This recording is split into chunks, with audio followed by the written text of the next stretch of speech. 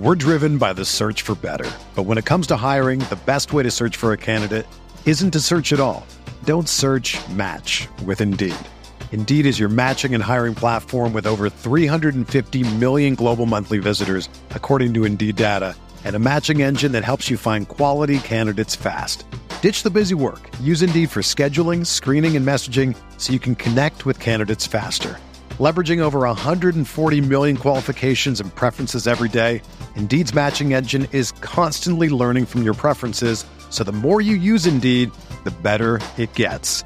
Join more than 3.5 million businesses worldwide that use Indeed to hire great talent fast. And listeners of this show will get a $75 sponsored job credit to get your jobs more visibility at Indeed.com/Blue Wire.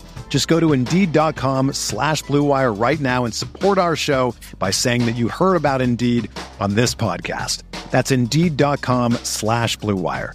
Terms and conditions apply. Need to hire? You need Indeed. Welcome on in. This is the RotoWire Fantasy Football Podcast for Thursday, October 20th. This podcast presented to you by our friends over at No House Advantage. John McKechnie, Mario Puig here, breaking down all of the Week 7 action across the league. We got a couple more teams on bye, some injuries that we got to figure out, some waiver claims that we got to figure out if we're starting, if we're sitting, and so on. Let's get it rolling.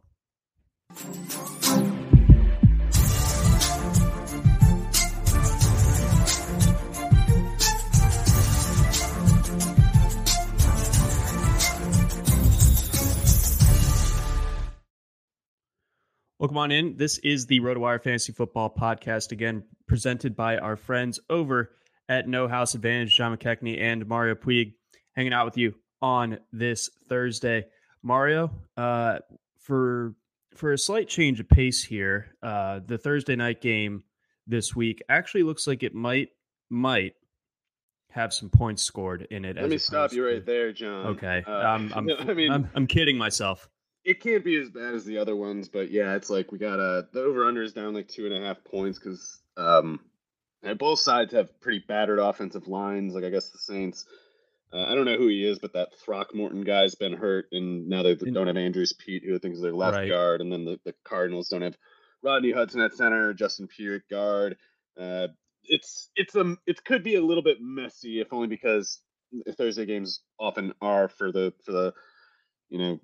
limited practice time or whatever the other reasons might be for that trend. And then we just have a bunch of moving parts on both teams and both offense and defense. So, I mean, it is possible that one team's or both teams' defenses slip so much that the offenses that they slip, at a faster rate than the offenses with their injuries. But it's particularly in the Cardinals case, it's like just a crap mismanaged team at every level. And they don't, like they can't be counted on to do anything that they otherwise should be able to do. So when they actually have excuses for poor play, they could take it to a pretty dark place. So which of those defenses would you kind of circle as the one that blinks first, that starts to kind of like have that backslide in real time? Man. So the Cardinals defense has just been bad anyway all year. The Saints can be good, especially against the run. They're pretty reliably good. They've had some issues at corner. I don't know if Paulson Adebo's playing through injury explains him getting worse results than last year. But 2 weeks now without Marshawn Lattimore, that definitely hurts them, especially with DeAndre Hopkins coming back. I know someone might say like, well, they're losing Marquise Brown, so it's kind of a break even, and that's generally true. But Hopkins would have been much better matched by a corner like Lattimore, who's kind of built like him. Lattimore, I don't know. It's maybe Lattimore would have been worse against Marquise Brown, but like he with this game, it would have been really good to get him back, and they don't have him. So with that said, I just don't know what you can do with an offense where everybody that you play against knows all your plays and they know where you're going every single play. And it's not Kyler Murray's fault, but this offense sucks. It's a crap offense. Cliff Kingsbury has nothing to start with, and it doesn't seem like he's even a particularly hard worker. It doesn't seem like he really cares to do much more than hang out at day clubs and just buy expensive things and hang out with other delightfully rich and beautiful young people, and he'll have the right to keep doing that. I'm sure he's made enough bank to do it, but I don't think he's long for this job. Yeah, even with did he get extended over the summer? He did, and so did Steve. Steve Keim. I always mix up there's this Washington beat writer named Keim, and I sometimes switch them up. But the Keim, that's the Arizona GM. He's a scoundrel. So he's not volunteering to be the one to go. But somebody's head has to roll for this. Ownership won't accept this. The ownership's at once too incurious to actually look at the team and grapple with it beyond Steve Keim, who seems to be just drinking buddies with the owners. And that Keim, being the kind of dirtbag he is, to be fair to Cliff, Keim is not the one volunteering to go. He's going to be saying "Oh yeah, boss, Cliff, he must have pulled a fast one on us or something, because I didn't do anything wrong.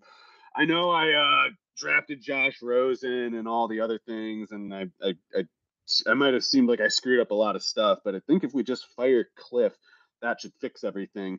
And owners are all idiots, so especially if the person in question is, good at buttering up that kind of rich person, Cliff is gone. The question is whether both of them are gone. The question is whether the owner is so sick of Keim getting them into these situations over and over that they just say, "To hell with you both." But the owners don't actually care that much. They just don't want to. They don't want to look like idiots in the press. They don't want to be embarrassed publicly. The winning part they couldn't care less about. To them, sports teams are just like high yield savings accounts where they just get predetermined high yield returns for not necessarily much investment relative to the certainty of the volumes of money that they get in return. And beyond their vanity, they're not really concerned with much other than those returns. So depends on just how personally embarrassed the Cardinals ownership might feel about this is what will determine whether Keim sticks around too. But at least one of them is gone, and or rather, at least Cliff is gone. Maybe both. Oof, some potential house cleaning for Arizona. I don't know. Cliff looks like he has a pretty clean house, but he's got a nice house, John. He's that's so based of him too. You remember that when people were like, "Man, look at how cool Cliff is. He's got he's got the house from Parasite." Do you know what that movie's about? Right. Yeah. Great film, by the way. I hadn't thought about that one in a minute. I think that was the last movie I saw in theaters pre-pandemic. But moving back to the Jimmys and Joes on the field here, what do you expect in DeAndre Hopkins' return? And what is kind of like the overall plus minus that comes into play here with the subtraction of Marquise Brown from the offense, but now the long-awaited addition of Hopkins? Well, I think Hopkins is the kind of guy to, put in the work, and he's certainly competitive on the field. So I'd be pretty surprised if he showed up looking like some kind of schlub. He's probably gonna. No, Lattimore is big too. It's like he doesn't need to necessarily get open to make catches, and then against guys like Bradley Roby or Adebo, Murray can just kind of force the ball to him, and it might work out okay. And I would actually say that's kind of like what defined whatever extent of success the Cardinals ever had under Cliff Kingsbury, is just Kyler Murray's dropping back. Everybody's covered because defenses know every play. And whether they move the ball and get some points simply comes down to whether Murray can get Hopkins to make these, contested catches. And Hopkins usually does something, and sometimes he even does a lot.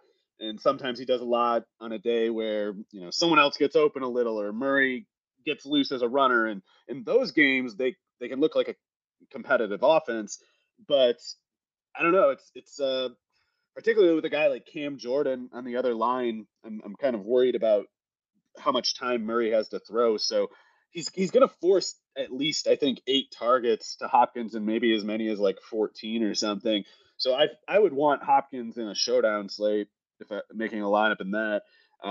Probably going to be kind of chalky because his prices on DraftKings and FanDuel strike me as a little deflated, like they're doing a first game back kind of precautionary lowering of his price. But it's like that would be more that would be more appropriate for like a guy coming back from injury, not suspension. So he's physically fine. He's been practicing. I don't see any reason why he should start slow.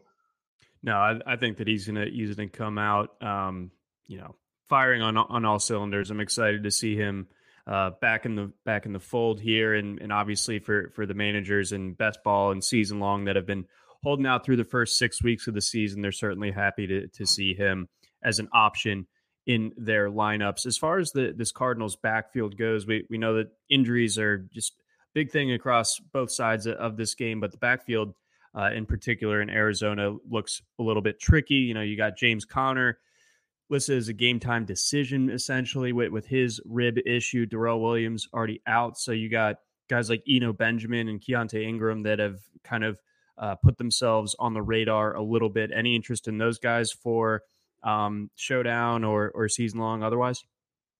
I might have missed something on Connor, but it seems like he's being referred to as like a game time decision, but he didn't practice this week. So I don't know what to do with that. I would imagine that if he plays, he's going to be pretty limited and, playing on some kind of like pain killing injection or something.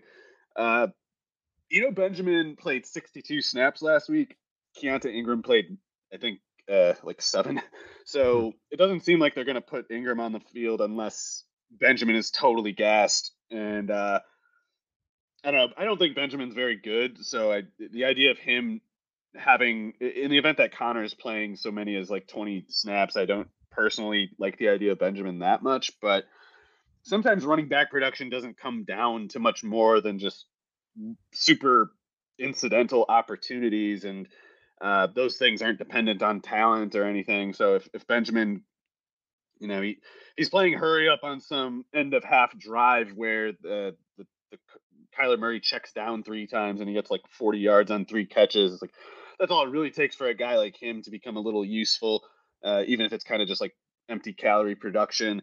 But I would much rather have Connor out before going with Eno Benjamin. But then again, with bye weeks and injuries, even if Connor's active, if you have to go with Benjamin, it's not worth like despairing about. And then last question on the Arizona side. With this game falling on a Thursday, and maybe I'm not up on my gaming enough, but that seemingly would fall outside the Call of Duty Extra Points weekend. So does that do anything for you when you're looking at Kyler?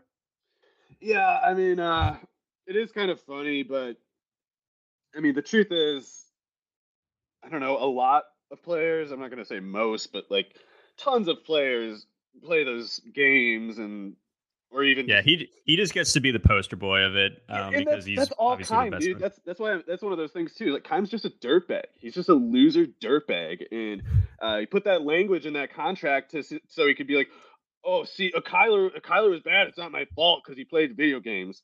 It's not my fault. That was pretty bad. I'm the guy who signed me to the contract. I wrote the thing, and I asked Kyler Murray to sign it.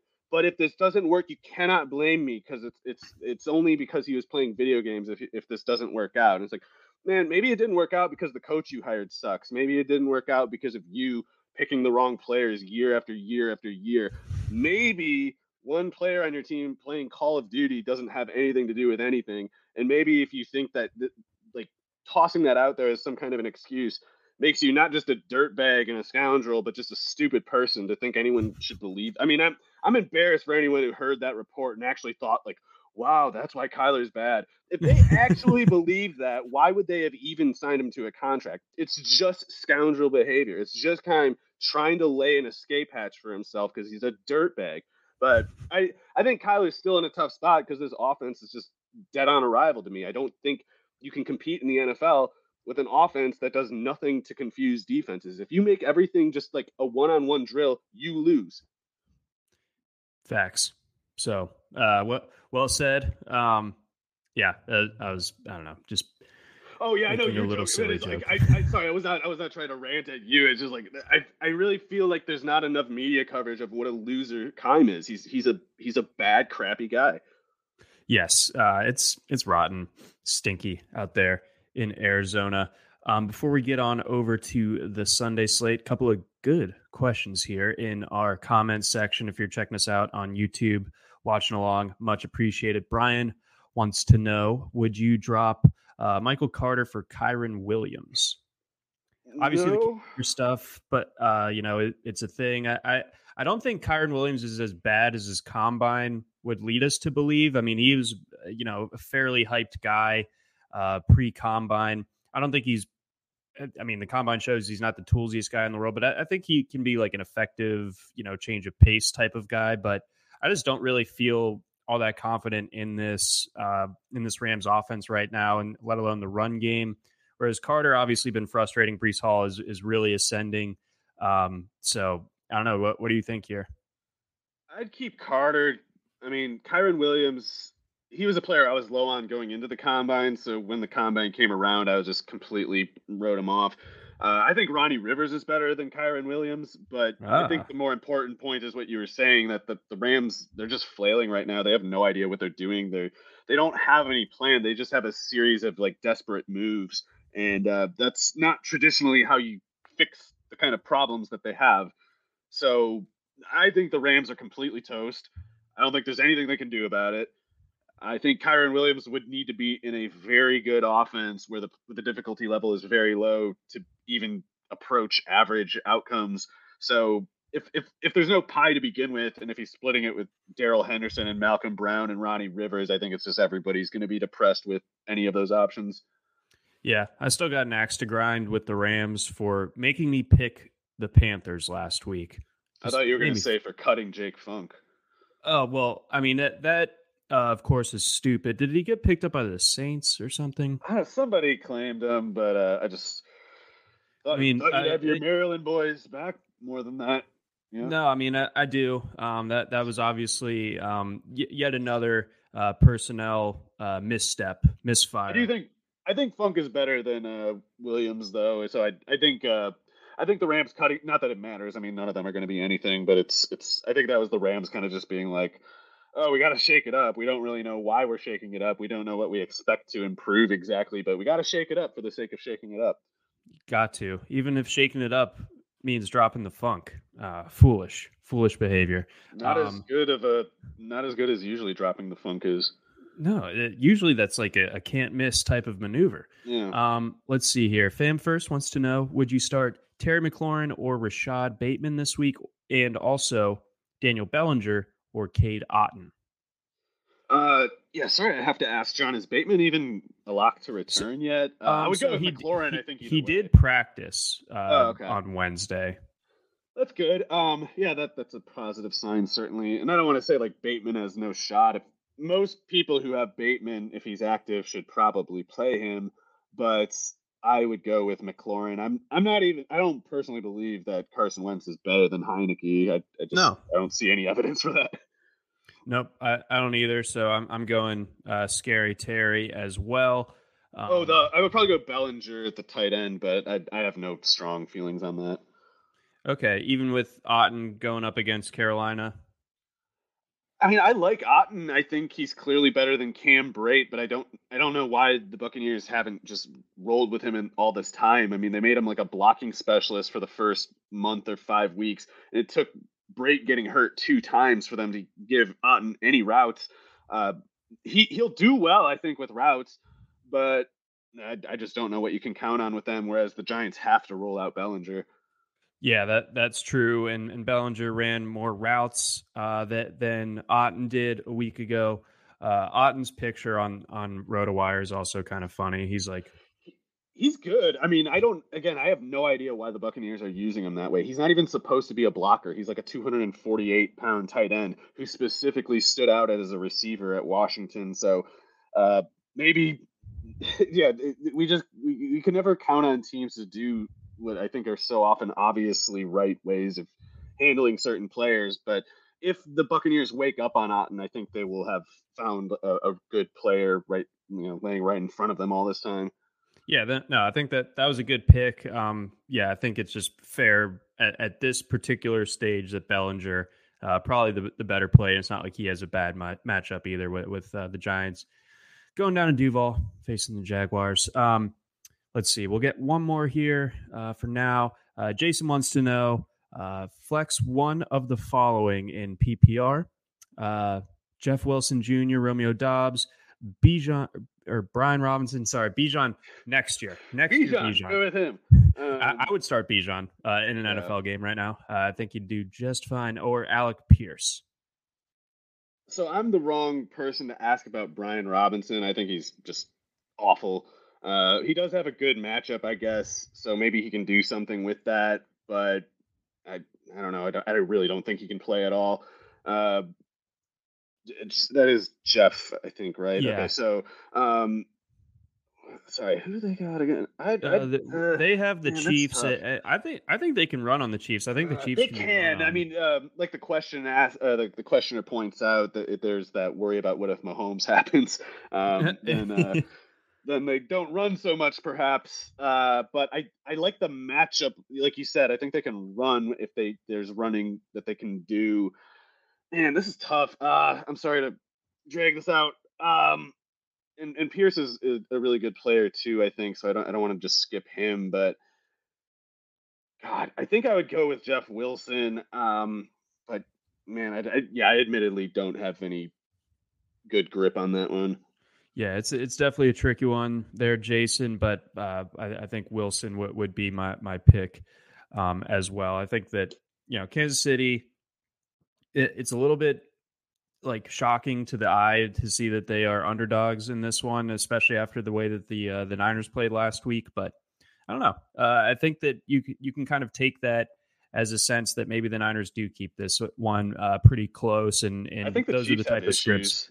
No, they 100% do, and that's dating back well before the Bills game, of course. I thought they basically played well enough to win that one, but they don't have the ammo that they used to. They just didn't do anything to fix that problem. So this is what you get.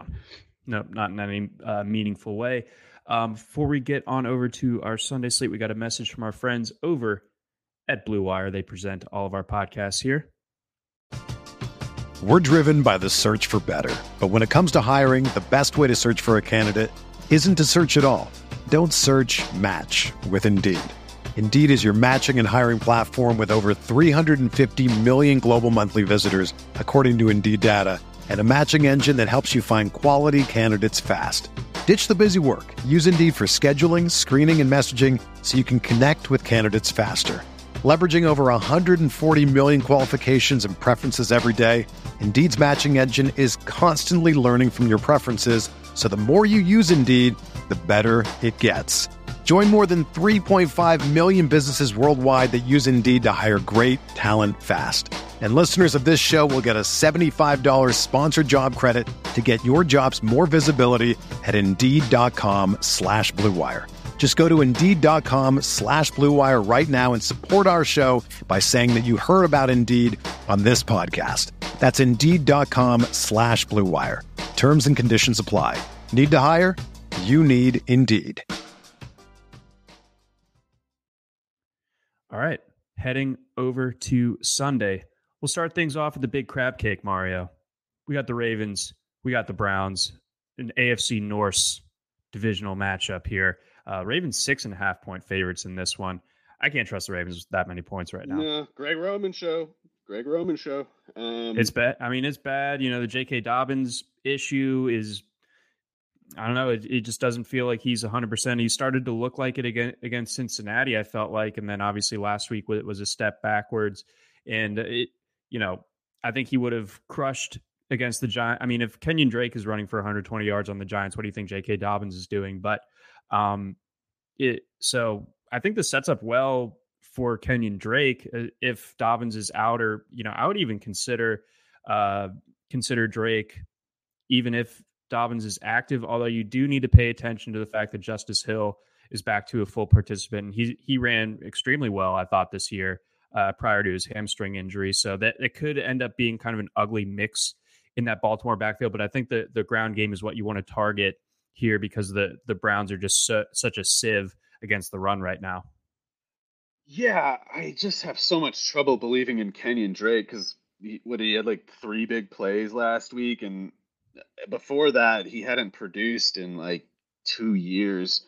So I don't know. I would, if Justice Hill is active, I would almost sooner go to him if I had to pick from those two. Dobbins' knee tightening up.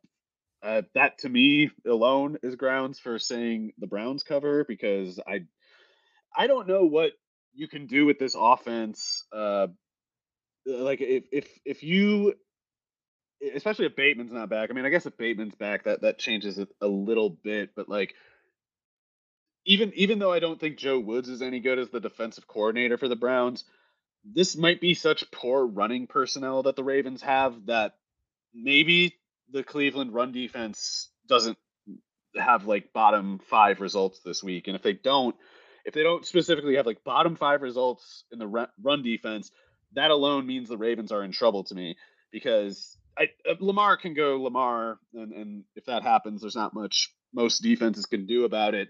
But if Cleveland can hold up in the run game without leaving themselves vulnerable against the pass, that's all it really takes to shut down this offense, or at least it reduces it to an offense where Lamar Jackson has to just run like crazy to beat you, which again, he can do it sometimes, but he can't do it every week. And last week is what happens when it's like Lamar can't single-handedly win for you. And I know there's people like, oh, he played bad. Don't you know, you can't even criticize him for one game. Like, I don't have enough time to explain to people who don't actually care to pay attention, like what the background information is with this team. But when you have Demarcus Robinson playing every snap, you're playing 10 on 11. And when you're playing 10 on 11, bad things start to happen. And it's not the fault of the player who's the only one good enough to do anything about it. Like, that's not his fault.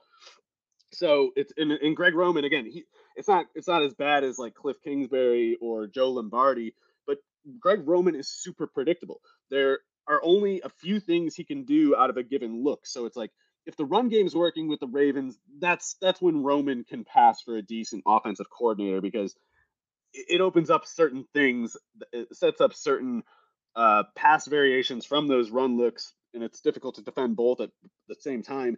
But when they go into a passing game, a pure passing attack, they have like 4 looks they can give you. And they all tend to just end up reducing to force the ball to Mark Andrews, or Lamar Jackson has to just run for you. So when you're that limited, when defenses only have to prepare for basically like 2 or 3 outcomes in a given play, it doesn't matter who's playing. It's not going to work. I don't know why we have to go over this so many times when, you see Tom Brady his last year with the Patriots when he had like the Jacoby Myers, what was it? Like Ryan Izzo offense. Like, oh, he looks like he's completely dead. And then he goes to Tampa Bay where he has 3 good receivers and he throws 45 touchdowns the next year or something. There are some offenses that are just completely insolvent, and the Ravens become one of those when the ground game doesn't work. So I'm concerned about that, especially because I think Nick Chubb is infallible, and I think he can stomp anybody, especially a Ravens defense that isn't that good and might find itself a bit gassed if the Ravens can't keep control on offense. No, the Ravens have, in my opinion, like a pretty decent defensive line. I think their linebacking core is one of the worst in football. Sucks. So Yeah, Queen is sucks. very bad. What a waste of a pick, SMH. And Malik Harrison, he's playing, but that's about all you can say for him. It's not a particularly good run defense. I think the pass defense is starting to come along, and obviously, like, we're not expecting Jacoby Brissett to really test it one way or the other. But yeah, I mean, we've seen Chubb run on better Ravens defenses before. I could certainly see, Chubb pushing for 100 yards yet again in this one. And then, by extension, I think this one ends up being close. I think I have this one as Baltimore by a field goal. Yeah, fair enough. I do think, though, having a good pass defense is largely something that goes to waste against the Browns. It's like, unless you can somehow use your surplus coverage resources to turn it into a reliable run defense, and not just reliable, like really good, whatever level of good it takes to slow Chubb, which even then probably requires luck too. I don't know. Lamar constantly ends up in these positions where he has to just single-handedly win games, and it's like, you can't do that for more than a couple weeks a year, and they're about to go on a month straight of that nonsense. Yeah, pretty bleak times there in the Charm City. Who could have seen any of this coming, by the way? I'm not really particularly enjoying it, but we digress. We move on. Let's see here. We got Bucks, Panthers, yet another big spread. in a Panthers game, and another big spread for the Bucks to be covering on the road. They obviously fell short last week in Pittsburgh. Yeah, they got some real problems, and it's when Bowles is like blaming players in the press conference, it's like, and I don't know, they got some big issues, and maybe Brady's divorce and missed practice time really has hurt them. I don't know. Perhaps, but either way, the results are kind of speaking for themselves. The Steelers are not a good team this year, and there's no excuse for the Buccaneers, not just to not cover 8 points like that. That's one thing to do against a Tomlin team, but to lose straight up to that bunch, full practice squad secondary. Yeah, just what's going on there, but. On the other side, I think we have what is probably the worst team in football. That's the Carolina Panthers. So can they put up enough of a fight? Or are we taking the bait on that many points? Are we backing the Panthers again? Maybe I don't know. I mean, it's so many points for a team that basically got blanked by Mike Tomlin's practice squad. Man, I don't know. Is it going to be PJ Walker again? I guess it is. I believe so, yes. All right, so I think Kenny Pickett's pretty bad. Mitch Trubisky, of course, is pretty bad too, but I don't know if there's a single team in the league that could look bad against PJ Walker. PJ Walker was not a very good. He was okay at Temple, I guess, but he had that one big year, which in hindsight was just because of Robbie Anderson just kind of mossing AAC defenses or whatever the conference was at the time. And in the NFL, he fell apart after Robbie Anderson got kicked out of Temple. And in the NFL, it's just been 100% disaster tape. So, yeah, I'll take the Buccaneers to cover just because it's like there's no Mike Tomlin coaching the Panthers either, Yeah, and the Panthers made that game interesting for at least a little bit last week by having that pick six. I don't think Brady's throwing a pick six in this one, so I just don't really envision this Panthers team to be able to cobble up more than like 10 points. So kind of a similar logic is what I used for the Bucks Steelers game last week, but I think the Panthers are a tier down even still from this Steelers team. So I'll back the Bucks here. If I can get it at 10.5 instead of 11, I will. So shop around. I know there's some differences across different spots. Anyone that you can start on the Panthers side other than Christian McCaffrey? I don't think so. Nope, I don't either. I don't think so. DJ Moore come to the Ravens. Yeah, DJ Moore, I guess. Like I'm not blaming anyone for benching him, or starting him, but yeah, only him. Otherwise, yeah, it's no bueno. Let's see here.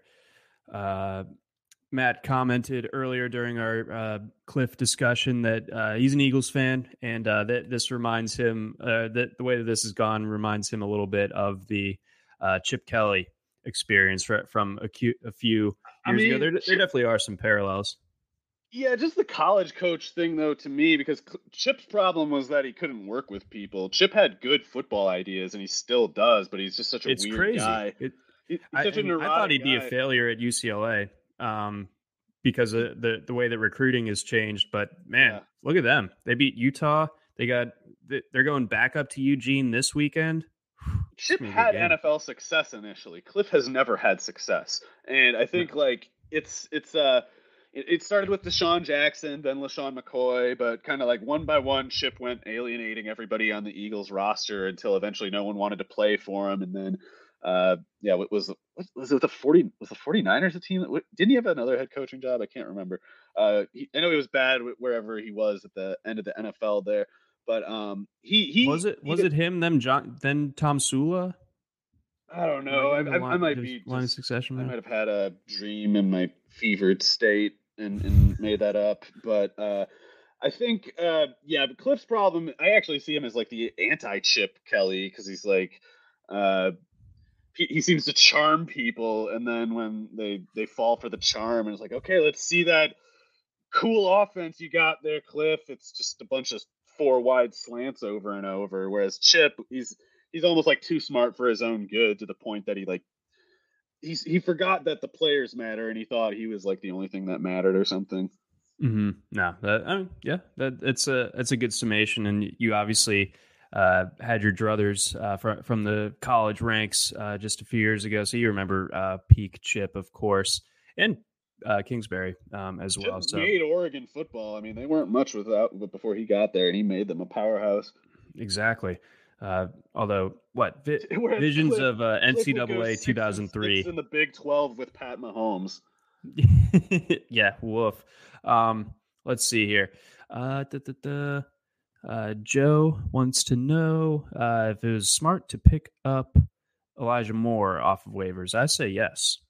Yeah, I mean, the Jets got some big problems. They have to bench Zach Wilson. He can't play. I don't know. Maybe he'll get better someday. But last week was one of the worst quarterback tapes I've ever seen. Zach Wilson is just an abomination right now.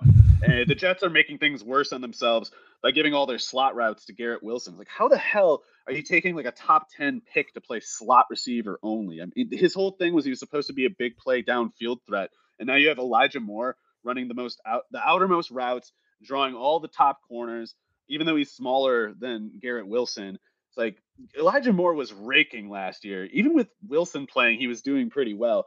And I think Garrett's a good player who's going to be better in next year, the year after that, than he is now. But he's not as good as Elijah Moore. Their passing offense is worse than it was last year. These are all things that I think I would have predicted if I knew they were going to run it this way. If they told me like, oh yeah, we're going to give Wilson all the routes that we gave to Moore last year, and Moore's going to be just idling on the boundary against the top corner against every team, I would have said like, oh, I don't know about that. But you might want to think that one through a little more. Yeah, they're getting like 6.5 yards per pass at like 57% completed. With those receivers, even if Zach Wilson sucks, that's just like bewildering to me. So Flacco sucks too, I guess. But the way I see it, if the Jets decide to use Elijah Moore like they did last year, instead of giving all those routes to Garrett Wilson, Moore goes off. But they are a bad team for a reason, and it's largely because they have poor judgment. Counterpoint: Jets are rolling, baby. Right. Yeah. I mean, Breece Hall. They're almost like the AFC analog to what the Falcons would be, the closest thing to it. Because I actually think Arthur Smith is a pretty good coach, even if we don't like the fantasy results he sometimes gives us.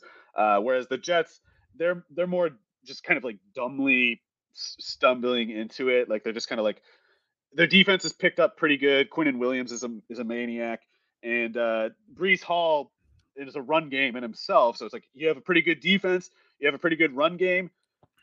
That can make up for a bad quarterback, but what can't make up for a bad quarterback is just throwing more with them. So you got these analytics fools who are just, no, I shouldn't say analytics fools, a very particular set of interests within the so-called analytics community who try to declare themselves representatives for analytics at large.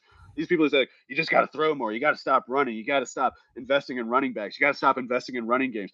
That's all stuff that's true if you're not trying to compete. But if you want to win games with a Zach Wilson quarterback, you got to run the ball, you got to play defense, and you got to hide the quarterback, not expose them more.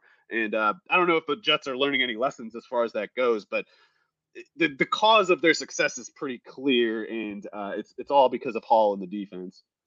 So why don't we, in the interest of keeping this conversation rolling, let's break down this Jets Broncos game next, because the spread has changed a decent bit. The public money was pouring in on the Jets earlier this week when they were +3. Now they're down to like a +0.5 points, so close to a pick 'em. Yeah, I hate the Broncos, or I hate Hackett, obviously, but even I was surprised to see the Jets' optimism there. It's like, this Denver defense is sick. I still haven't learned the guy's name. Their defensive coordinator is doing a great job. They have a bit of talent on defense, but not so much that it would dictate the actual success that they've had. Their defensive approach is strong, and it's going to stay strong. And like I was saying, Zach Wilson doesn't just look bad. He looks as bad as anyone I can remember, basically. Like, he looks like he wants to quit. He looks like he thinks he sucks and he just doesn't want to deal with it anymore. He looked checked out last week. Like there were just plays where you almost saw him working through the reads and just kind of having it occur to him like, I can't do this. Like I don't even want to do this anymore. So with a quarterback like that against a defense like and by the way, the Broncos defense is quite a bit better than the Jets one. The Jets they have 2-star players who've made a couple big plays, and when they don't have Ahmad Gardner making big plays, and when they don't have Quinnen Williams single-handedly just devouring the pocket, then what they have left is mostly just a bunch of not nobodies, but no one that you care about really. So forgive me for potentially not paying attention these last couple of years, but had Quinnen Williams really started to do much before this year? So this is something I've been writing in the year. So the RotoWire magazine, I had to write the IDP stuff for however long I've been around at RotoWire. And every year I've been writing like, oh, Quinnen Williams looks like he's really going to break out because his per snap numbers have been elite basically the entire time in the NFL. But his snap counts were always contained at like 30, 35 snaps a game, which was puzzling because like you drafted this guy in the top 5. He's a total monster. Why not let him play more? Why would you take your best player off the field? I don't understand that at all. And it's not like he's not one dimensional. It's like he's killer against the run and he'll collapse the pocket as a pass rusher. He's not a situational player unless you just decide to make him one. And you saw that fight that he had with Jeff Ulbrich a month ago, right? Where did you see this, John? Yep. Oh, okay. So to me, this was like an amazing thing. Quinnen Williams looked like he was about to just kill Jeff Ulbrich on the sideline with the Jets. And it was because Williams was apparently going up to him and was like, put me on the field. Stop rotating me out. And Ulbrich was going like, you're not in good enough shape. You can't handle it or something. And Williams, like, Ulbrich should be lucky. He should feel lucky that he's alive because Williams like erupted in a way that he has never shown that kind of temper before. It was like a classic case of like, don't like, rattling some guy's cage way too much and learning that he has a side that you didn't think he did. And after he put the fear of God into Jeff Ulbrich, it seems like they're playing him a bit more. And look at what happens last week. He took over that game. He killed the Packers offense. So Quinnen Williams getting more playing time quite simply means that he goes from a highly efficient 600 snap player to one of the most productive, in a volume sense, one of the most productive defensive players in the league. He's a total monster, and he's something the Broncos do have to worry about. I mean, their offensive line is battered, and it might not have been that great to start with. I happen to think it was good to start with, but without Bowles, it's somebody else who was hurt too, I thought, but I can't remember who. Williams could be a problem, but if they neutralize Williams, then the only other problem is Ahmad Gardner. Just don't throw at him. So that's how I see it. But the other thing is the Denver defense versus the Jets offense is just, they're even if they only kick field goals, I think the Broncos win this game. Dang. Okay. Yeah. Because I think that there's the combination, at least my read on how the betting market has shaped up for this one, where it's like there's a little bit of optimism on the Jets, the way they've played the last couple of weeks. And then I think just kind of getting Clockwork Oranged into watching the Broncos every single week. It's like, well, I know for sure that they're bad. They are, but they do have a better defense than the Jets do, I think. And as much as I, clowning on Russell Wilson all year, he's a lot better than Zach Wilson. And I don't want to have to admit that, but it's true. Yeah, through gritted teeth, indeed. But yeah, no, I think that might end up being the sharp play. I hate backing the Broncos. Absolute torture chamber scenario for me on this past Monday night, taking the Chargers in Survivor. But Chargers I gotta say, I think Hackett's Broncos are maybe the most entertaining because they keep blowing it. They're just about the most entertaining team I've ever seen because the depths of despair that they go into it's like Shakespearean almost or something. Like it's just crazy. The number of letdowns that there are with him is like over and over going through the games is like, oh, they looks like the Broncos are going to eke it out. They're going to maybe do this. And then somehow they keep blowing it. and it's beautiful. I will say, Greg Dulcich, he might be an okay player. I don't really have a strong opinion on him. He's a acceptable third round pick, whatever. I keep seeing a lot of people talking about how great he was in that game, and I gotta question the football judgment. I gotta question whether they even so much as watched any of those plays. J.C. Jackson just ran the wrong coverage. They were calling a cover 3, and J.C. Jackson ran with man coverage and followed his guy to the middle of the field when he was supposed to stay on the defense's left, the offense's right. And if Wilson had thrown that pass, it's an interception. And Dulcich, the rest of the game, had a 5-yard catch. So that's with them trying to make the whole offense about him. They didn't even run any of the concepts in the prior weeks that they ran in that game. Greg Dulcich didn't pass block once in that game. You can't find a single instance of any of the Denver tight ends this year going an entire game without pass blocking once. It didn't happen.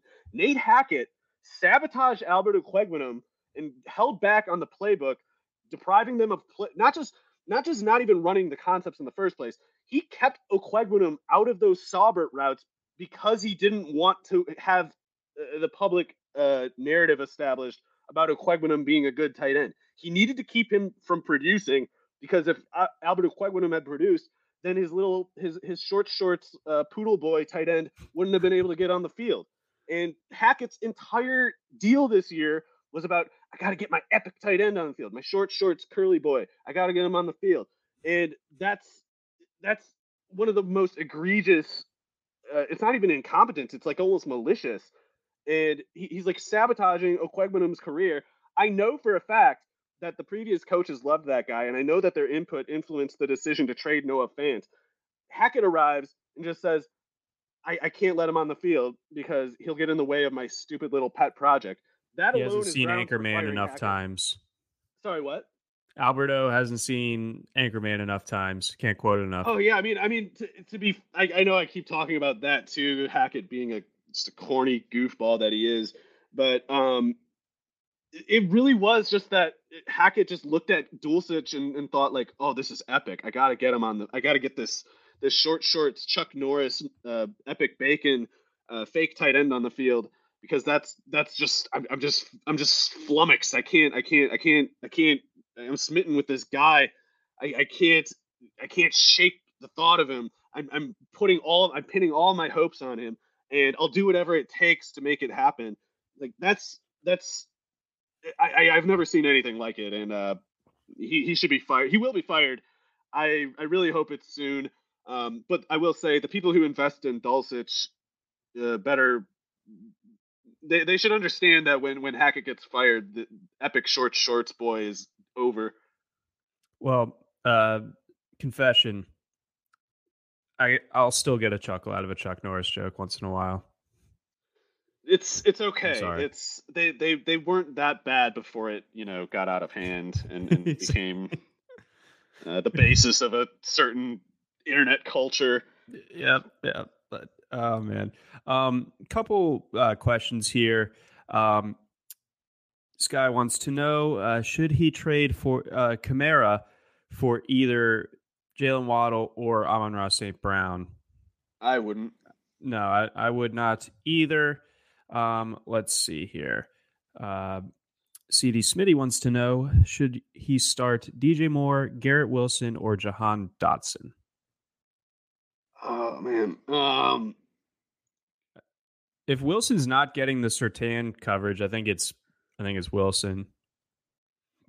Oh, man, that's so tough for me because I do think Garrett Wilson will get open okay. It's just he was the times that he got open last week, Zach Wilson would just miss. He just throws something awful, and I'm worried about that continuing here. I'm not thinking Dotson. It comes down to Moore for me versus Garrett Wilson, and I don't know. I think I might go Moore, but feeling nauseous. The rankings back you out on this like pretty significantly. I can't make a meaningful distinction, because Garrett. It's like who deals with worse quarterback play between the two of them? I don't even know. Oh, oof. tough but fair when it comes to old Zach Wilson. We do have another DJ Moore question, popular guy in the fantasy discourse this week. Wan'Dale Robinson or DJ Moore? Okay, yeah, now we're cooking. I think okay. So the problem is, I'm pretty sure. Excuse me. I think Wan'Dale did not actually play that many snaps because, yeah, he only played 14 snaps last week. So yeah, and he ran routes on 4 of them. Yeah, I mean, it's stupid that the Giants are doing this David Sills offense and Richie James. I know he's a likable player, but just bench him. He's a backup, Just Wan'Dale is supposed to be the good version of whatever James might be, and I think Wan'Dale will play more snaps this week, but I'd still have to go with Moore. I know that's one of those. It's a real week 7 type of question when things haven't been going particularly well for one of the guys that you invested pretty highly in during draft season. Before we get on over to our next game, of which we have many, we got a message from our friends over at No House Advantage. No House Advantage is changing the game by offering the most dynamic fantasy sports platform available today. Play and pick 'em contests versus other people for the shot at winning big cash prizes. Download the app, choose a contest, select your players, earn points for correct picks, and climb the leaderboard for your shot at hundreds of thousands of dollars every week. You can also test your skills versus the house and 20x your entry if you hit all your picks. Bet on up to 5 player prop over-unders or individual matchups across every major sports league, including NFL, NBA, MLB, PGA, MMA, and NASCAR. Sign up now with promo code NHAWIRE. That's NHAWIRE at nohouseadvantage.com, or download the app or go to the apps or on the app stores and get a first deposit match up to $25. Make sure to check out No House Advantage today and experience your daily fantasy sports redefined, because it's not just how you play, but also where you play. You won't want to miss out on this. We also got a message from our friends over at Play with Swagger. There are 50 million fantasy sports players and sports bettors in the U.S., but 90% of all the cash prizes are only won by 2% of the players. That's because most sports gaming options were created for pros. The dudes dropping loads of cash on data to find an edge over the rest of us. Not Swagger. Swagger is a daily fantasy sports site created for sports fans who simply want some skin in the game and a real shot at winning. Tired of losing because of one bad pick? With Swagger, you don't need to be perfect to win. You simply create a ticket of 4 to 10 simple player props and score points for the ones you get right. Your score determines your win, not the perfect ticket. You can be half right and be all right with Swagger. Swagger offers the most player props and biggest payouts of any DFS site, as much as 50 times your money. Plus, you can play fantasy football along with all the other major U.S. pro sports, as well as international soccer, Formula One, NASCAR, fight sports, rugby, cricket, and even esports. Ready to play? Visit playwithswagger.com/rotowire to sign up, and Swagger will give you $10 for free to try them out, plus match your first deposit up to $100, and that's a full 100% deposit match. By the way, Swagger, daily fantasy for all fankind. All right, we keep things rolling here. All right, we got to pick up our pace slightly here. Falcons, sorry. Bengals, no, all good, all worthwhile content there. But maybe we just won't spend a ton of time on Titans, Colts or something. Falcons, Bengals.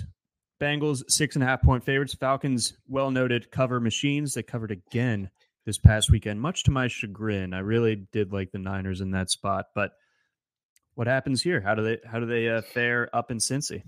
How lucky are you feeling, John? Do you want to bet against the 6-0 against the spread Falcons? Honestly, hell no. I'm on the Falcons. Yeah, I mean, dude, this is 6.5 points.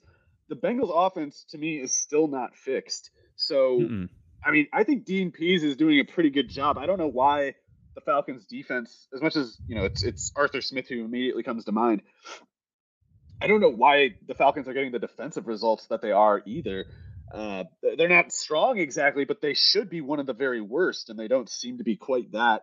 So I'm not totally convinced that the Bengals offense can look smooth against anybody right now, because it's not nearly as bad, or I don't know, it might be about as bad. The predictability thing with Cliff Kingsbury, with Joe Lombardi, there's something like that going on with the Bengals offense, and I think even more than the offensive line, that's their problem. It's like a lot of offensive lines can start looking worse when defenses know your exact rhythm, the exact uh, the exact like sequences, rhythms that you go through as an offense. It's like it makes it easier to even like jump snaps and stuff like that. You can kind of just start playing a little faster all of a sudden when you don't have to think so much. And against the Bengals, you don't have to think. It's just kind of like, I hope Jamar Chase doesn't beat me on this play, but you don't have to worry about like the variety of the routes, or like where he's going to, the depths don't alter that much. There's not pre-snap motion to make you pause and wonder what they're up to. There's nothing like that. So meanwhile, the Bengals run game has been pretty much dead all year. If the Bengals go into this game as one dimensional, just unable to run, needing to pass, but having no deception or tricks for a passing game, they can kind of just keep underachieving. I think they'll win, but the 6.5 points. I mean, especially with when the Falcons have the ball, we know they're going to try to sit on it. They're going to try to run. They're going to try to gain field position over the course of the game, and they're content to eat up a lot of clock as they do it. Instead, holding onto the ball, running out the clock, that can largely explain how they cover so well. It's just the game shortens, so even if they're the worst team, they don't. The other team doesn't create as much distance as they would if they ran another 15 plays. Right. So that they're going to keep this close. I do like the Falcons a good bit in this one. Anything fantasy wise to expect on this Falcons side, that aside from kind of what we've grown accustomed to these last few weeks? I actually like Kyle Pitts' chances of keeping it going a bit. Let's because go. the like I was talking about before a couple weeks ago, I guess it must have been. I thought that things would eventually open up in the passing game a little bit, because Marcus Mariota and the ground game were working so well. And although it's considered sharp analysis nowadays to just talk about how stupid it is to run the ball or whatever, defenses can't function if they can't stop the run. If you're giving up reliable first downs on the ground, and you just never get the ball back to your offense, you're eventually just going to get fired as a defensive coordinator. So you have to stop the run, and to stop the run, you either need a massive personnel advantage in the front four. If you can stop the run without trying to, basically, that's great. But if you're not succeeding anyway, you have to put another man down there, and you need to get bigger personnel on the field, something like that. So teams going forward can either keep watching the Falcons run the way they have, or they can try to defend them differently than they've been defended to this point. And to this point, it's almost no doubt Kyle Pitts and maybe even Drake London too were the bigger concerns to defense. They were just like, oh, those two are their stars. We got to make sure they don't beat us. And then they get beat by Mariota and Algier and Caleb Huntley, of all people. So you don't want to be the team that loses to Caleb Huntley, so you start defending the run a little more, and then you're not defending Kyle Pitts as much as before, and then something changes. And so this is a good setting, I think, for Pitts to really get going. I'm all the way. Either that or the Falcons run wild again, because the Bengals, sold out to stop Pitts. But it's like that hasn't worked for teams against the Falcons to this point. No, it really hasn't. The Falcons have been a plucky bunch there. Let's go Lions, Cowboys. Cowboys, they get Dak Prescott back. Obviously, very easy decision for them. Kind of made Sunday night with Cooper Rush turning back into Cooper Rush. So Dak ready to roll. The Lions coming off the bye, still have the worst defense in football. I think what we learned over these last few weeks without Dak Prescott is that this Cowboys defense is legit. I am interested to see how the Lions and their offensive line holds up. I think that they might hold up a little bit better than some of the Cowboys' opposition to this point, but I still am not convinced that it will fully matter. And I think that the Cowboys, I think their offense will look better, obviously, than it did against the Bucs in Week 1 before Dak was injured, and certainly the Lions can kind of help along with that one. So what do you expect here? So the Eagles kind of were a foil to the Cowboys just for the fact that their offensive line is so good and maybe the best in the league. The Lions' offensive line is, to me, a pretty close or maybe just as good as the Eagles' offensive line. So it's kind of interesting to think through what that means for the Lions offense, or rather, I guess more so the Dallas defense, because we've seen them dominate for the most part this year. They didn't so much last week. Like they had a couple moments or whatever, but they didn't really get they certainly didn't get any sort of like stranglehold on the Eagles offense at any point.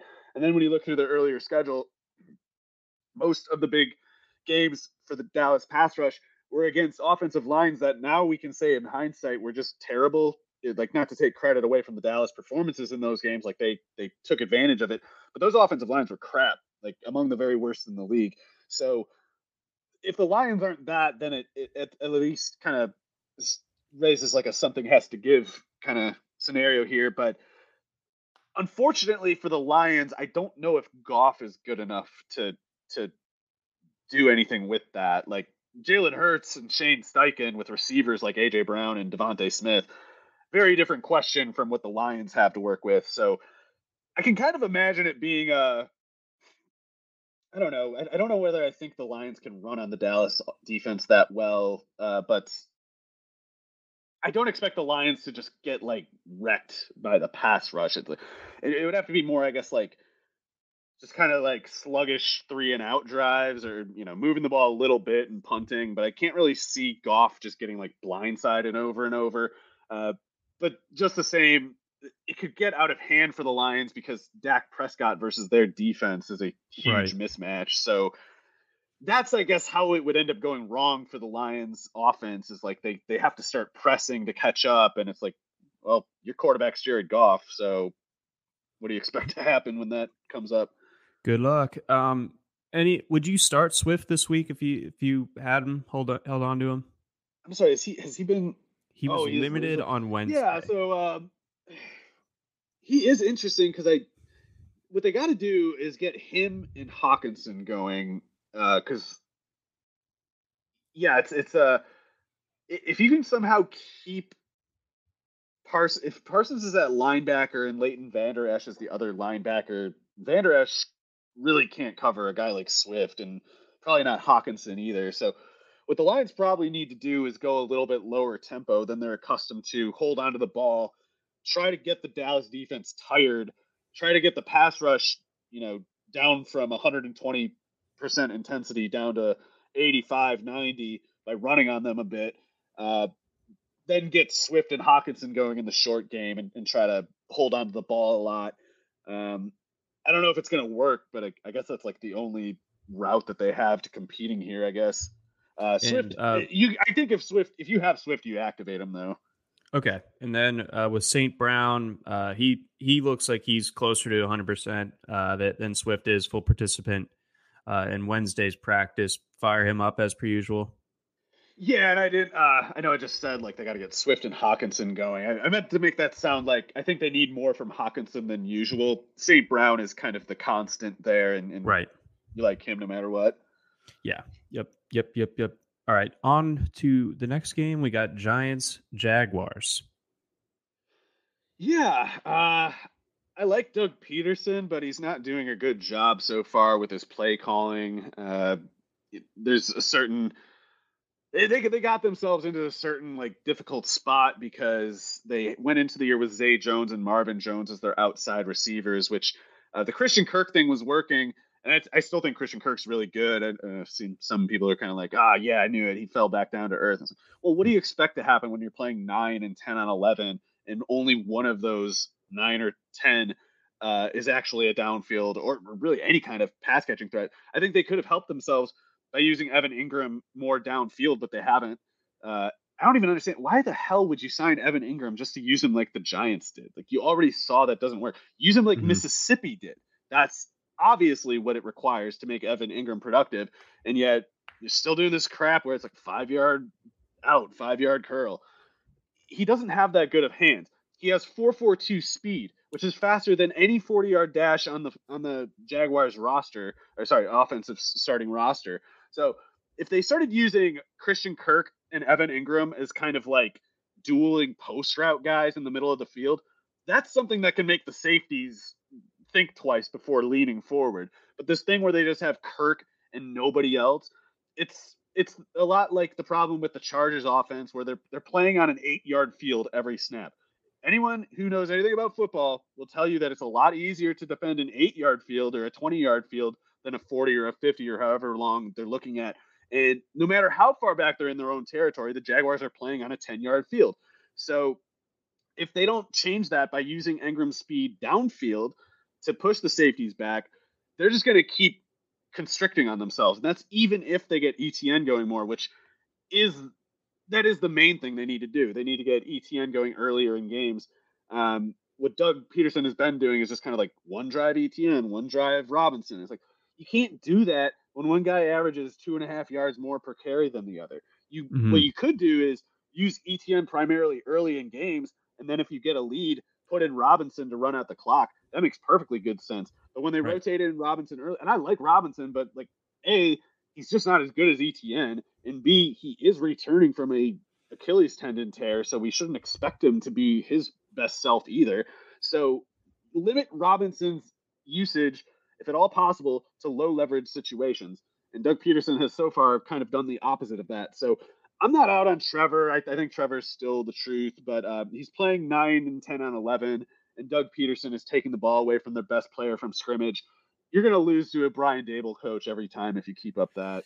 That's what I'm saying. Like at the end of the day, I just think that the Giants do have that coaching edge, and they have that ability to and defense too. It's like Martindale is a defensive coordinator. It's like they are running their team better than anybody, and it's not like they're gonna keep it up quite. They're not gonna finish the year 13-4 or something.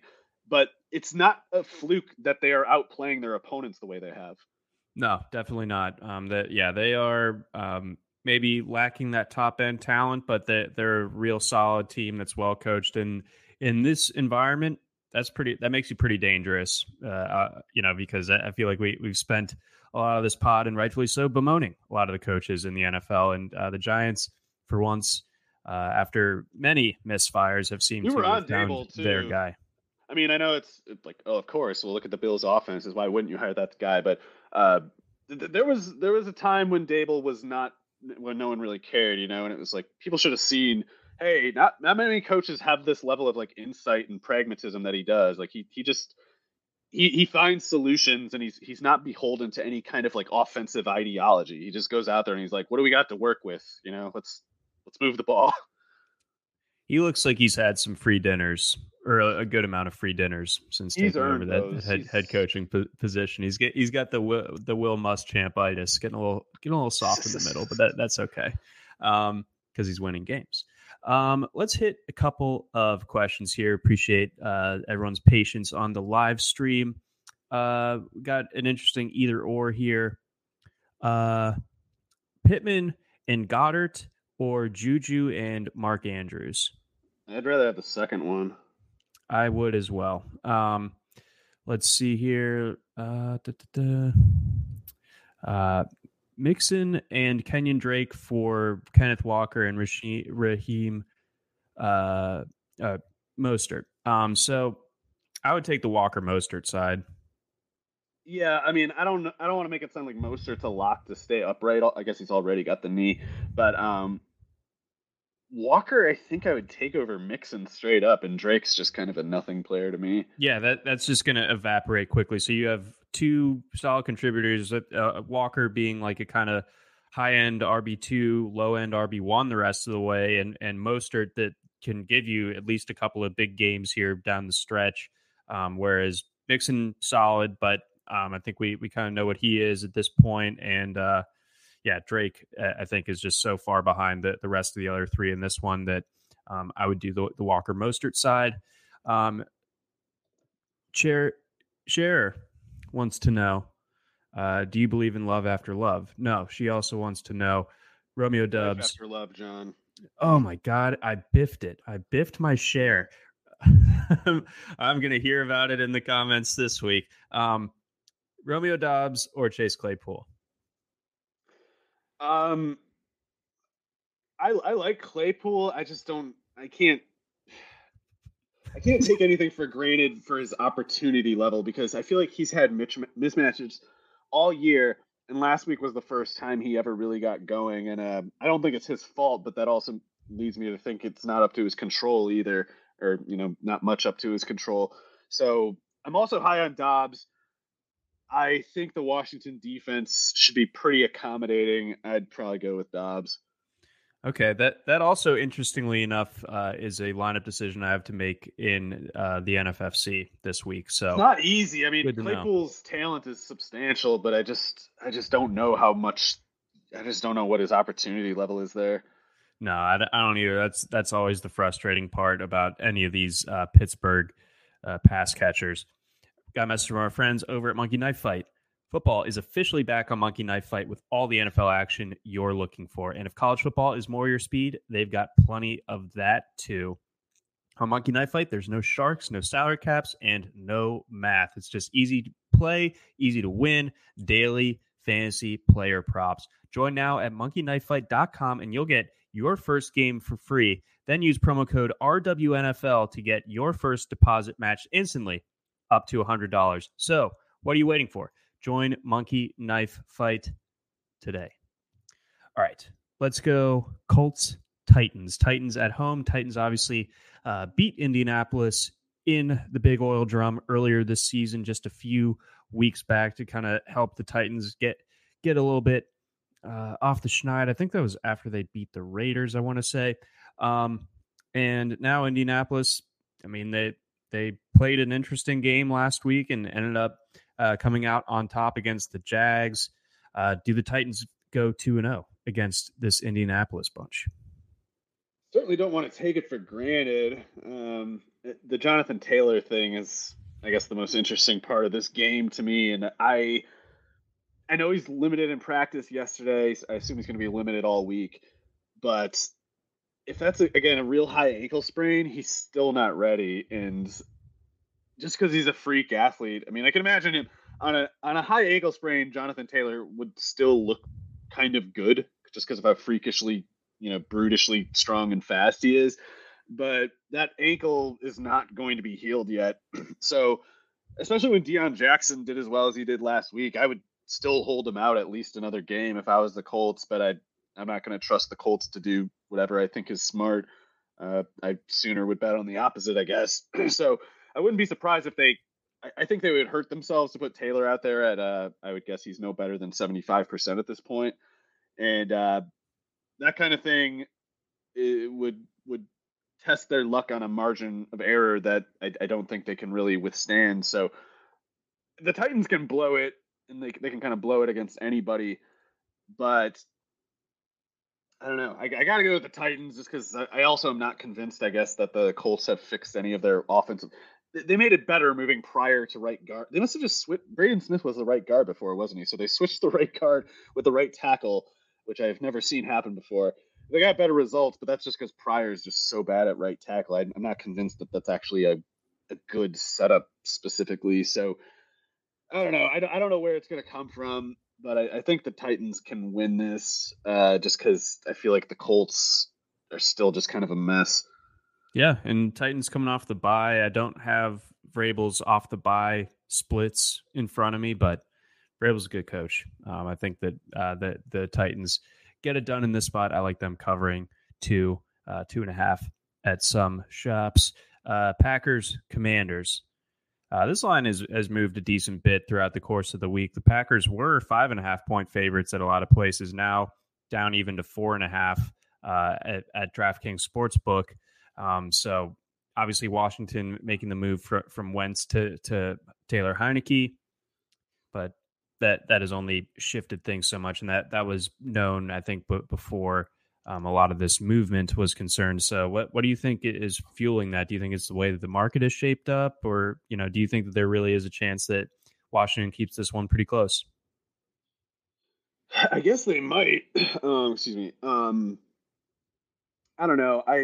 I think Washington's pretty dead, and I know the Packers look about that themselves, but I feel like there's a certain belligerent flailing that Washington's doing right now, and especially the the whole Brian Robinson thing. I mean, I know no one wants to hear it because they want him to be like this mascot for like feel good story. Like it's awful that he got shot, and our nation is falling apart. It's all very bad, and it's nice that he withstood that, but like it just doesn't matter for football. I'm sorry, and he's not good. The more they use him, the quicker they will lose.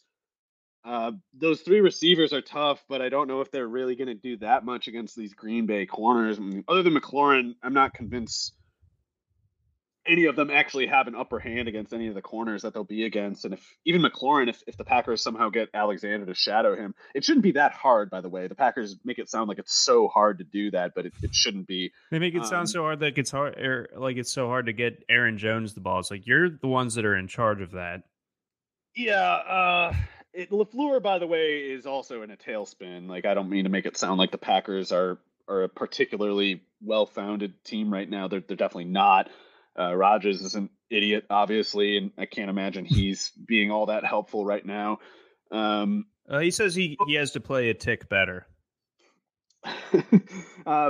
Yeah, I think though that he does have a big personnel advantage in this game. Like the Washington defense just sucks, and I guess it shouldn't even say personnel so much as just Washington's very mismanaged. Jack Del Rio is a complete clown, and Ron Rivera is a clown for not firing him. So I just don't know how you lose to this team. Like they're just so stupid and bad, and they didn't have it's not like they have so much talent to start with that they can get away with that. I think the Packers clean up here. I don't know. Maybe I'm too quickly moving, glossing over their obvious issues, but it's just I think it's like a perspective issue of just you can have problems as a team and still not have quite near as many problems as Washington does, which also they have the lame duck lame owner duck, maybe even like they've got all kinds of just drama around them. It's like their stadium's falling apart. Everybody, like every game that they have at that stadium, there's pipes bursting and just pouring sewage on their own fans, and it's like, very how do poetic. we expect this to end exactly? Did you? So obviously you watched last Thursday's Commanders Bears game, and Al Michaels playing into old Danny Boy was that was awesome, and Dan looked like a very like frazzled man who's like on the run, and like like time is running out on him. Yeah, you'd hate to see anything bad happen to Dan, but I mean, they were sitting there. He had the two like kind of sycophant fellows sitting next to him, glad handing. But yeah, Snyder looks like he's kind of spinning. I don't know. Yeah, I mean, I he should keep in mind that the NFL is largely founded on old mafia money, at least in the case of a few teams.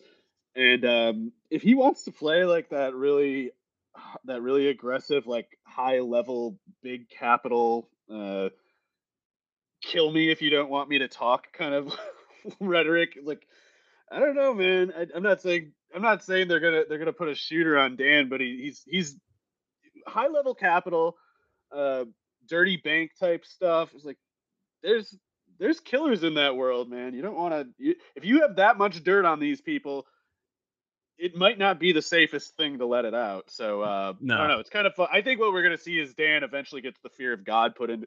Dan's gonna go to some part of he's gonna go to like his vehicle or his home, and there's gonna be a hole singed through it, and there's gonna be like a note, something there, and it's gonna be like, we have more of this. What is that line in Eyes Wide Shut? Like, cease your useless inquiries or whatever. It's like there's gonna be something like that there waiting for him, and I think he's gonna all of a sudden realize he's not so tough. Virginia McCaskey, like standing out in his front yard. Might baseball bat. Yeah, you don't really know who the shooter is going to be. See, no, exactly. It's always who you least expect. But yeah. Anyway, while sewage just completely sweeps away the fans who, for some reason, go to this game, I think Rodgers will, do enough to win. I'm starting to come around on that. I was fairly strong on Washington earlier in the week, but I think you raise some good points, of course. We already did Jets Broncos. Let's hit these last couple. Raiders Texans, both these teams off the bye. Raiders 7-point favorites. Yeah, I guess a good running back game. Don't know what else you can say, really. Sounds like there's a little bit of a Brandon Cooks, Lovie Smith feud maybe brewing. We'll see what happens with that. Cooks didn't practice, and Lovie called it a coach's decision, which sounds maybe I'm misunderstanding, but that sounds different than just like player rest to me. So whatever. Yeah, these teams are bad, but the running backs are pretty hot. I don't know why they would slow down here exactly.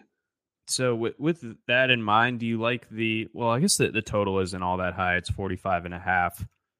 But with both run games cooking, you expect a bit of a shorter game. Maybe this goes under. Yeah, although the over-under is up 2 points from the opening, I don't know.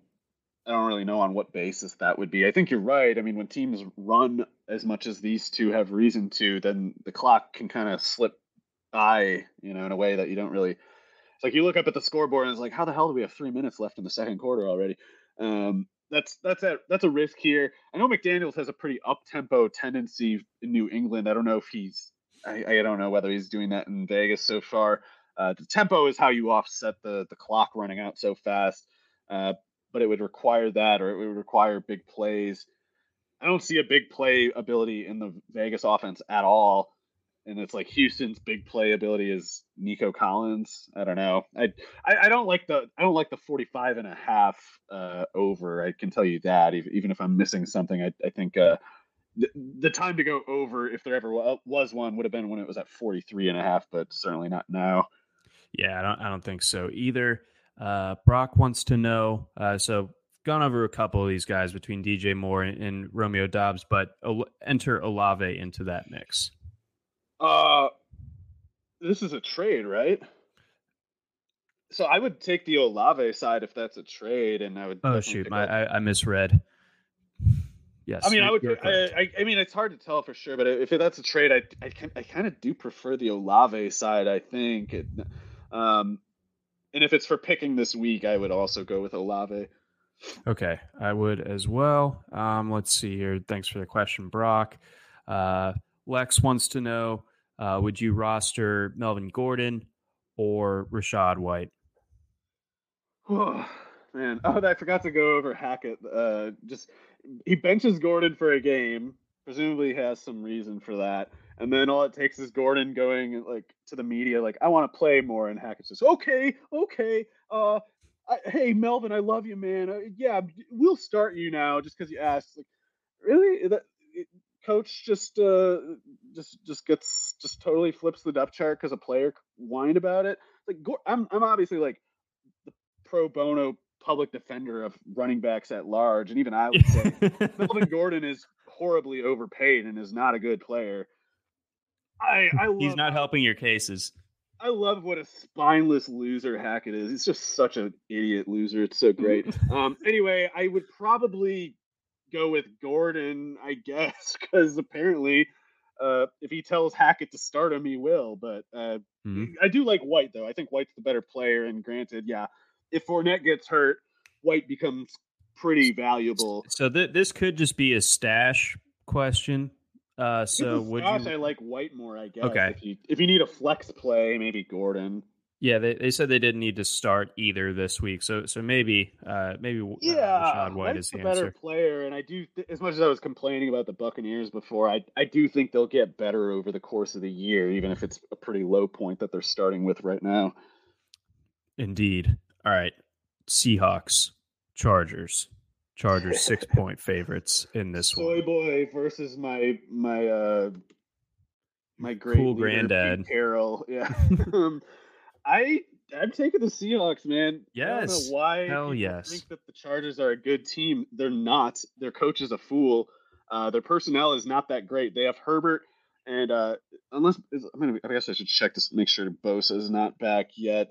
That, to be fair to Soy Boy, losing Bosa is a lot for a team to deal with.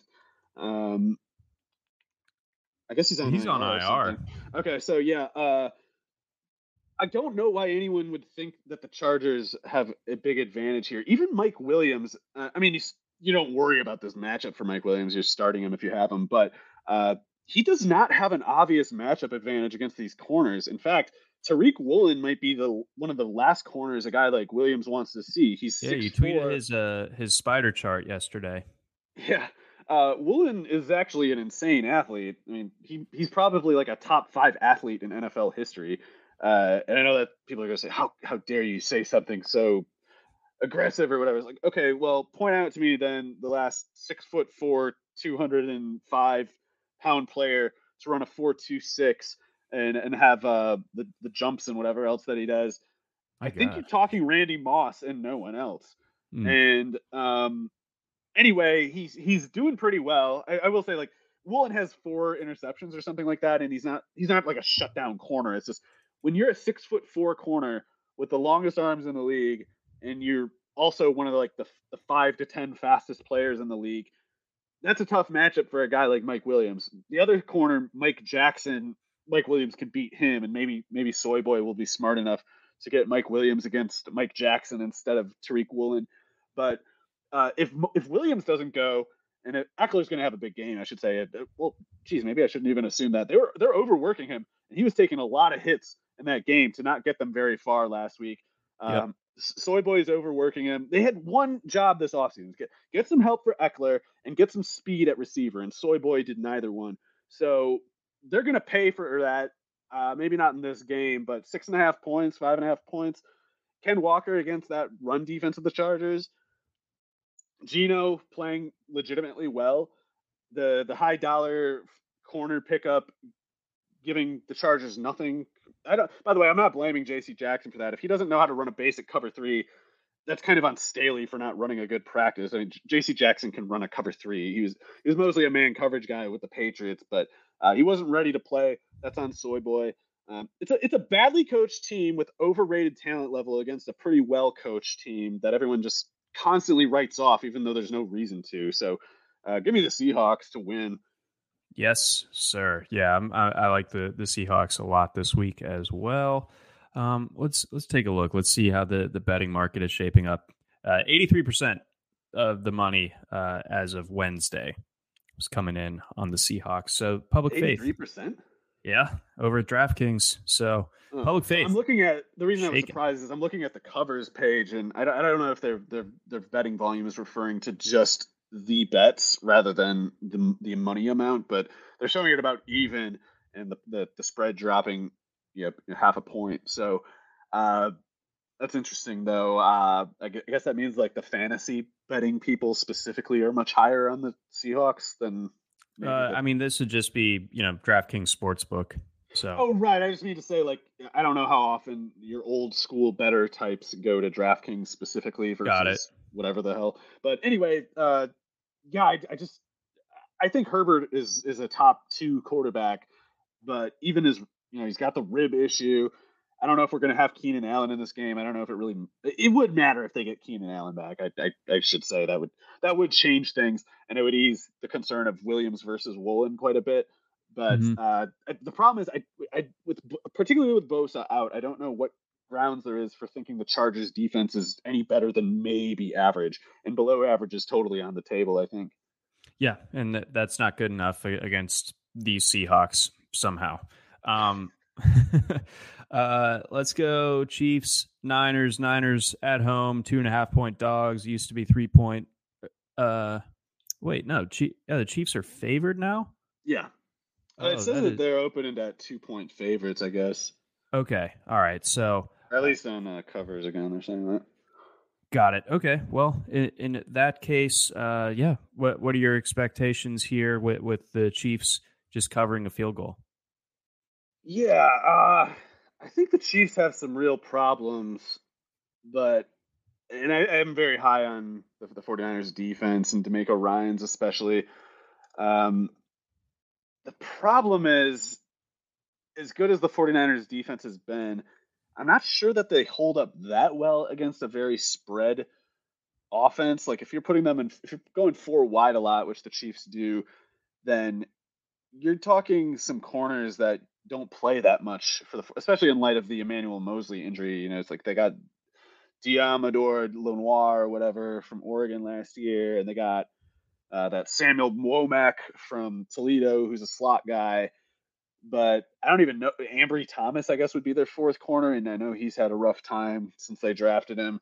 So you're going to have guys like Valdez Scantling and Hardman, and I mean, I guess, Juju's basically Charvarius Ward is the only good corner that the 49ers have right now, and somebody is going to have a good matchup pretty much every play that they're spread out like that. And the Chiefs might as well spread out and just throw all game. Like, obviously, I normally advocate for running the ball a decent amount, but that's because I think there's a point to it. I don't think there's a point to it in this matchup. Like, the Chiefs just aren't going to be able to run. So if you're not going to be able to run, and if the defense doesn't need to care that you're trying, then just throw it. And I think it'll work, especially because Jimmy can't keep up with Mahomes over 4 quarters. No, the Niners would need their defense to really answer the bell here, and I think that they might be too banged up to do it. So I do like the Chiefs here as well. Before we get to our next game, Nick asks the question of our times, really. What do we do with Michael Thomas at this point? Michael Thomas? Just hope he gets healthy. I mean, he was producing before he got hurt. I know it's painful to have to wait for a guy like that to come back, especially if it feels like it's been longer than 3 weeks or whatever, because you also had him in past years or something like that, where you had the ankle saga. But if he's playing, he seems good. I mean, he was beating on AJ Terrell that one game, and he got hurt, so it sucks. But he's good when he's active. Yeah. So I think find a way to keep him on your bench if at all possible. I know that bye weeks can make that a little bit tricky, but I think that he'll be back, hopefully early November or something like that. I don't really know how well he's tracking right now. Let's go Sunday night game. Steelers, Dolphins. Dolphins 7-point favorites. They'll be back to closer to full strength with Tua back in the mix. Tyreek Hill continues to produce. Jalen Waddle. That's still just a really tough receiver combo for, I think, these Steelers cornerbacks to contend with. And yeah, I think the Steelers offense is in deep trouble, even against a team like the Dolphins. Yeah, 7 points, even 6 points makes me a little nervous just because of Tomlin alone. But yeah, the Dolphins, I mean, Mostert could get going a bit. Is his knee okay? I forgot to check his. If his knee's all right, this is a pretty good setup for Mostert, I think. And particularly if Mostert's going at all, that's when it's really, really tough to stop those two receivers, because it's Mostert was limited Wednesday. Okay. Yeah, that seems fine. He should be fine. Also, I wouldn't be surprised if the Steelers are kind of like a little, not like tired exactly, but maybe they used up a little extra psychic energy to play as well as they did last week. A game they had no business competing in, let alone winning. So I don't know, maybe not a hangover exactly, but maybe they can't keep that 120% motor 2 weeks in a row. Yeah, I like the Dolphins to cover this one, even though it's a relatively large spread. And then let's wrap it up, Mario. We've got a real. I don't really know how to describe this one, but we have the Patriots against the Bears on Monday night to close out Week 7 of the 2022 NFL season. Bailey Zappi time. It's real. Yeah, and it's spectacular. It's pretty weird what's going on with the Patriots right now. It sounds like Mac Jones is still hurt, and I know there's the eventually going to be the debate about which quarterback to go with, and I spent so much of last year trying to push back on the Mac Jones elite narratives that PFF and some other people were trying to put out, and even I'm like, man, Mac Jones is better than Zappi. I know Zappi's doing a good job, but I really do think it's kind of a Cooper Rush thing. Like, the more you make this guy make plays, the sooner he's going to get exposed, and you want to. keep asking. Or sorry, you want to ask things of him that are like very situationally favorable. This game should be exactly. So that's not going to change this week. Oh, sorry. I was kind of like fast. This game, yeah, Patriots win. I was kind of like fast forwarding to like whenever Jones's ankle is ready to go. I do think you have to go with Jones when you're the if you're Mac Jones. After that picture comes out of you just like looking like you're getting pulled off of Omaha Beach, I feel like you got to sit for at least a month. Yeah, he was like a Civil War guy getting his leg amputated in the hallway there. Quick, the morphine. Yeah, so that picture is. He's fine, so it's okay to laugh at his pain. It's gone. He's not. Oh yeah, but no, we're in bounds here. He's got like $1 billion. He's fine. Yeah. So anyway, I think Zappe though is mostly just kind of like a Cooper Rush kind of player, better than that. But if you're making him throw 100 passes, obviously not in one game, but it's like you got to expect that the higher the number of attempts gets, the sooner something bad is going to happen. And if you can keep his usage contained, don't expose him that much to the defense, that's when he can kind of. That's when you give him more to work with because the defense isn't as zeroed in on him. But if you try to do some kind of thing where you're airing it out with him, I think you'll see some problems flare up. But not I think that the Patriots are just they know that he's limited, and I think they're just going to. Yeah. I think he's going to play to the exact like confines and constraints that they put out for him, and I think that he has that ability. Yeah. I think it's totally fair to note that he doesn't have like even an average NFL arm or anything, but I think he absolutely knows what he's doing back there. Yeah, he must. And again, for this game, I have no concerns at all. Like the Bears just don't have any teeth. Like they have Jalen Johnson at corner and then nobody else. And it's like Roquan Smith is not in himself a defense. So no, Zappe should be fine, and the Patriots should be able to run well. And about as importantly, they might have possession for 2/3 or more of this game. How bad is Belichick going to make Justin Fields look? Well, some kind of bad probably, but I almost wonder if it doesn't really even matter the matchup because like the Bears are just such a dead on arrival offense that like a bad defense can make them look bad. So I don't know how much worse it can get. Maybe it can get a lot worse still, but I don't know. It's just going to be like a dreary. Just running out the clock basically right from the start. Rather, the Patriots might get a quick lead. Like they're trying to arrange some strikes for Zappe, and he's hitting his targets right now. So they'll do that. But once they get up 2 scores, I think it's just going to be kind of a sit on the ball, just gas the Bears defense, just keep running. I'd like to see Kevin Harris get more shots. It's good to see him out there, but I guess if Damien's back, that's probably the end of the Kevin Harris audition. At least for now. And I personally am leaning towards putting myself in the torture chamber yet again with my Monday Night Survivor pick. I think I'm going to go with the Patriots this week. The rest of the board is I'm not sold enough on any of those other teams, so I'm just going to have to cruise through Sunday and wait for pain on Monday night. But John, as someone who thought the Steelers had no chance last week, let me say there's no way the Patriots lose this. Well, somehow we've made it work. Got the Bucks a couple of weeks ago against the Falcons. That was more of a sweat than it needed. You're not on your second strike, right? I am. So. Oh, okay. Well, I was going to say, if you're still, if to take no strikes would be amazing the way this year is going. Yeah, there have been some serious wipeouts. A lot of people got hit by the Bucks last week. Again, I just had already used them. And I was really, really hoping for the Panthers to somehow pull that one off. That would have wiped out a lot of people, but Bears won't win. Don't worry. Can't get greedy. Can't get too greedy. But really appreciate all the comments in the chat. We appreciate you guys tuning in to the live stream every single week, and of course, we appreciate you, dear audio listener, listening in podcast form a little bit later on.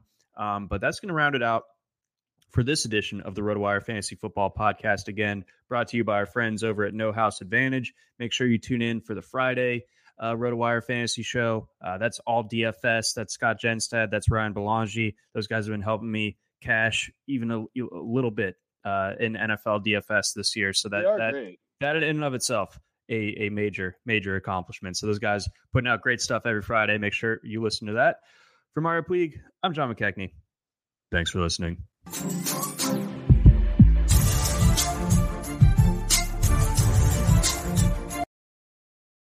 Try RotoWire today, free for 10 days. Get our premium tools, rankings, analysis, and breaking news alerts. No credit card required. Go to rotowire.com/try.